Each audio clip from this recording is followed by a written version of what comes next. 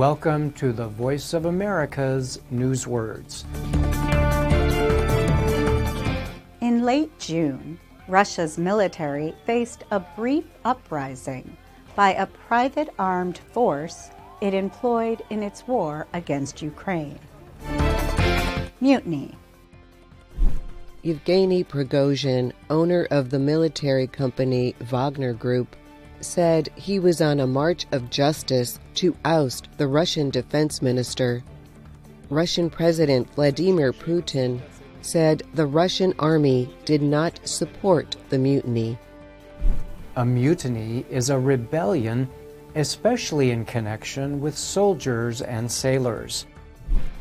When members of a group reject its rules and seek to overthrow its leadership, you have a mutiny.